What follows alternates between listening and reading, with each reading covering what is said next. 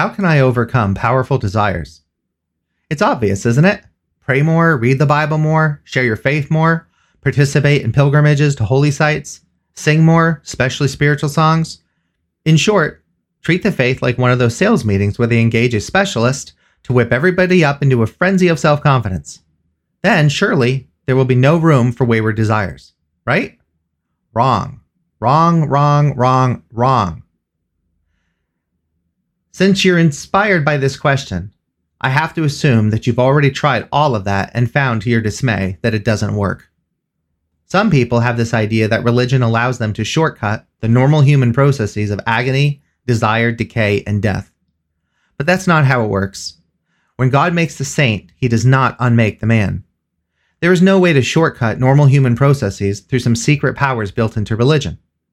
Anyone suggesting that is selling something that will severely damage your humanity.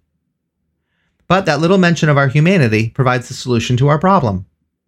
We cannot overcome desire by merely using the will. We must instead use the whole of ourselves, something that Socrates explained 2 millennia ago. He understood that human goodness is a property, not just of the will, but of the whole human person. As a result, if you try to be good solely with willpower or correct thinking, you will repeatedly find yourself overwhelmed by your desires. Let's take a look at the experience of moral conflict to understand why this is always the case. If you introspect, you'll notice that your intellectual awareness of what is good is attended by very little force of emotion. In fact, most intellectual operations function this way. Guilt differs, of course, as does the eureka moment when you finally realize something you've been trying to figure out, elation attending the awareness of solution. But by and large, your awareness of what you are supposed to do comes to you as simply that, a very quiet understanding of what is required.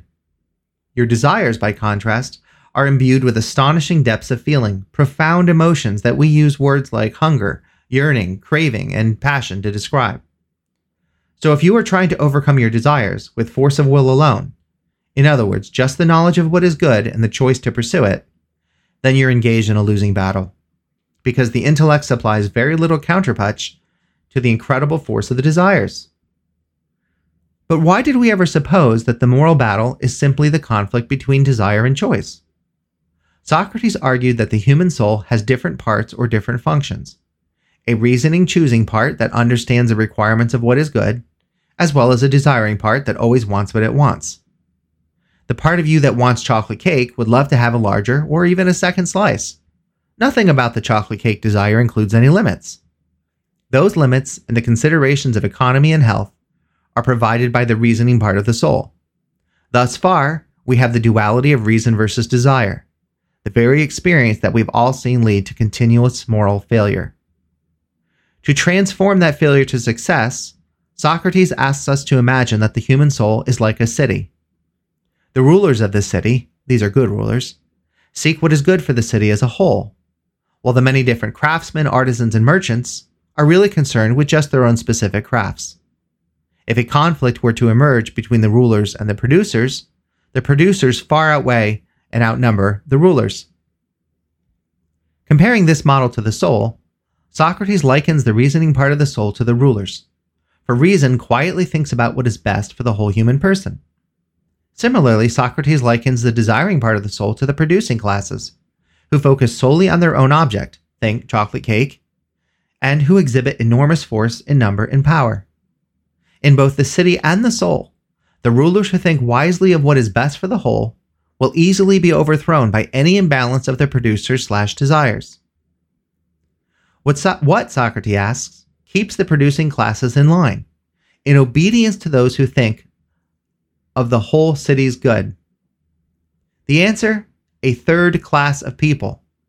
A class of guardians whose job it is to protect the city both without and within from threats. Today we would think of these people as a merger of our military and police forces.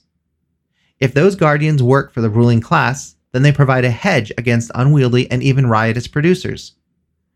If you were furious at your rulers for some perceived injustice, and decided to just ignore the courts and take matters into your own hands, you'd probably get a dose of reality if you turned the street corner and encountered a Spartan phalanx, their gleaming deadly spear points all facing your direction.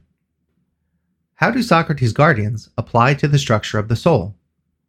Well, if there is a third necessary part of the city, then maybe there is likewise a third necessary part within the soul. What part? Have you ever noticed from your own athletic experience that when you are at your lowest in the marathon or the third quarter of the basketball game, that sometimes you find a force within you that functions completely differently from desire? Desire says, sit down, stop running, this hurts. Who cares about a stupid game? Your body adds to the cacophony of desire. Yeah, listen up. The legs hurt, the feet hurt, the hips have had it, we can't get enough air, the head hurts. With that much opposition to continuing, you'd think that athletes would just collapse. But then the coach grabs you during a timeout in that third quarter. He reminds you who you are, what it means to be a team, what he knows you can do if you work together and crush your enemies, what you've worked and sweat for these many grueling months of practice. What happens within your soul during these speeches?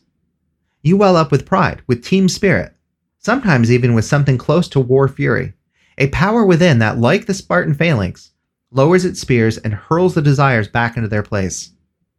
Even the lonely marathon runner hears this voice, a voice that is none other than this third element of the soul, coming to the aid of the ruling classes, urging him onward, not to give up, remembering that crossing the finish line will be done at all costs, that pain is just weakness leaving the body, that victory belongs to him who overcomes himself.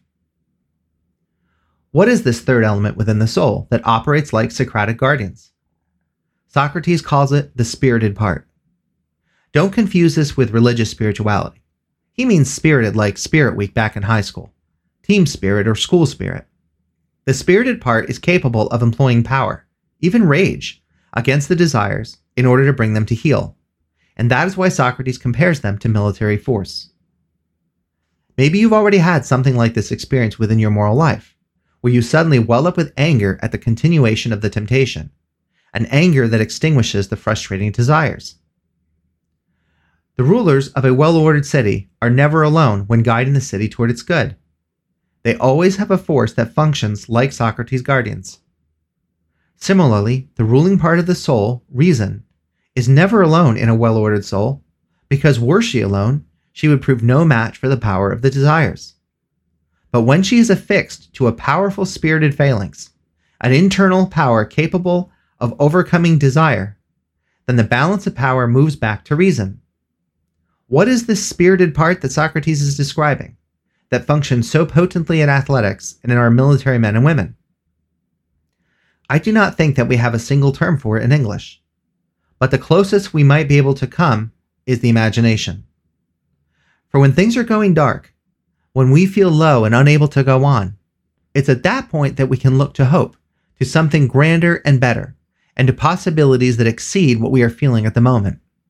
When the imagination spirited part is properly trained, as athletes and soldiers train, then it is capable of the astonishing feats overcoming fear and anxiety and weakness that we so often see in those fields of action. Without that training, the imagination has very little capability to effect much moral change. So let's take a look at the training regimen. Socrates says that the guardians of the city should study and practice two key arts, music and gymnastic. In both cases, there is an intellectual, an imagistic, and a physical habituation that takes place in the athlete or soldier. Think of how music impacts your inner life. Most of us let our music choose us, which unfortunately means that it augments desire in ruining our moral lives. Imagine the situation where the young couple has already moved to the back seat of the car. Their desires are saying, yes, yes, yes, while their minds are saying, not so fast, this isn't right yet, we need to cool this down. Very often there is a rock station playing a potent beat and a love tune that fits right into the sexual drama, music aiding desire. But imagine if the music suddenly switched to the Stars and Stripes Forever. Unless the man is a Marine, that song will snap them out of the romantic situation, blasting the enchantment and giving their moral powers time to recuperate. Music is a power capable of bypassing reason, but it is also a power capable of being used by reason for good. Just think of the weightlifting room with all that heavy metal music surging through the imaginations of the lifters. If you instead played Celine Dion, it's just not going to work, is it? The point? Choose the music that for you is most likely to inspire you toward the kinds of activities that you believe you should be engaged in, and not toward the kinds of activities that you believe you should not be engaged in. Be honest with yourself here. Sometimes we like influences that aren't best for us right now. Notice too that musical lyrics are poetry, and poetry is another metered force within the soul, since great lines stick with us and can inspire us toward heroism in moments of trouble or weakness. So when Socrates speaks of music, we should understand him to mean the whole drama of literature, poetry, song, plays, this potent imaginative mixture of word and meter that we can use to shape the spirited imaginative part of our souls in the direction of the good. While music impacts the imagination, the intellect, and the body through rhythm and dance, inspiring us toward beauty and hope, so the art of gymnastic, which we nowadays would call athletics, moves body, imagination, and intellect together. The physical training of the athlete constantly pushes him past what he falsely assumes were his limits. It trains him to endure hardship, to adapt to shifting situations, to calculate new tactics to confront his opponent. It emboldens him with confidence truly grounded in new capability, not just in himself, but in his teammates. For athletics, just like basic training for new soldiers, shows us that we are never alone, that unit victory is personal victory. And athletics provides a new spiritedness to a person, that hua spirit in the armed forces, the feeling that together the mission must and will be done, that whatever presents itself to inhibit the mission can be worked through and solved. Instead of a mind giving way to fatigue, pain, and fear, it permits the mind to focus on devising successful solutions in the heat of battle. Athletic training also imbues both the athlete and the soldier with a new standard of honor that exceeds what non-athletes and civilians are used to. Being a team member of this or that team means something, gives you something to live up to, provides a long lineage of past athletes and their successes that you'd better not let down with your failure.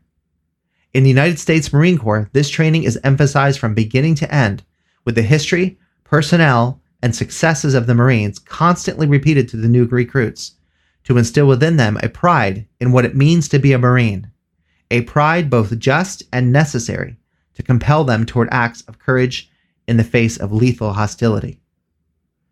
Coupling these two arts, drama music and athletic military training, provides the imagination with a heroic imagery and physical capability to endure and then overcome anything that the outside world throws at the person. It follows that those same arts can be employed to overcome what our own desires throw at us. We see this time and again when exhausted soldiers and trained athletes walk back into the fray and renew the charge. If they can do this and overcome the weaknesses within, then we can develop those same capacities morally to direct our souls toward the right kind of conduct in spite of what our desires tell us. If you train every day for a marathon, you form a habit of saying no to your desires. Intriguingly, this very principle of modifying what we do in the body in order to modify what we do within the soul lies at the heart of a common Christian practice, the fast. Fasting is supposed to be understood as something akin to military training, to withdrawing ourselves from food and wine in order to manifest what lies beneath the veneer of civility and teach us how to overcome it. The ancient Christian practice included a withdrawal not just from choice food and wine, but also from marital sex, only when consented to by both married parties, as per St. Paul's first letter to Corinth. Imagine if you are a married person and you suddenly find yourself, even voluntarily, for the 40 days of Lent without meat, wine, or sex. You are going to be irritable. You're going to be irritating. This is serious moral training for spouses, again, allowable only when it is chosen by both of you together. When we add prayer and the giving of ourselves and our wealth to others, the result of restraint and redirection toward charity functions like military training to prepare us for the many times in life when things go wrong in terms of our satisfying our own desire or comforts. Fasting is a powerful tool of moral preparation, a tool that, like athletic and military training, confronts both the body and the mind at once as one. Why? Because you are both body and mind. You cannot possibly choose the good for who you are as a whole human person, both body and mind, only with your mind, as though you were just an angel trapped in a body. That's a Gnostic religious concept that runs counter to everything Christianity teaches in its promise to fulfill the totality of human nature in the love of God. So if you want to start winning the moral battle in your life, it's time to get up off your butt and implement a rigorous physical exercise course. On top of that, evaluate what you are watching and listening to, and ask yourself how those musical and dramatic images could be improved to focus your attention better on how you ought to live. Finally, start practicing the Christian fasts, Advent and Lent, and the Friday fasts, and merge the training of your will and your intellect with the training of the body and the imagination that are supposed to together enable them to defeat wayward desire. Perform all these elements for 3 months consistently, and you will be shocked at how much greater your internal moral power over your desires becomes. And that's our unsettled mind question for today from your very own friendly philosopher, Dr. Jeffrey Tiel. For lots more, come visit me at jeffreytiel.com. That's JEFFREYTIEL.com.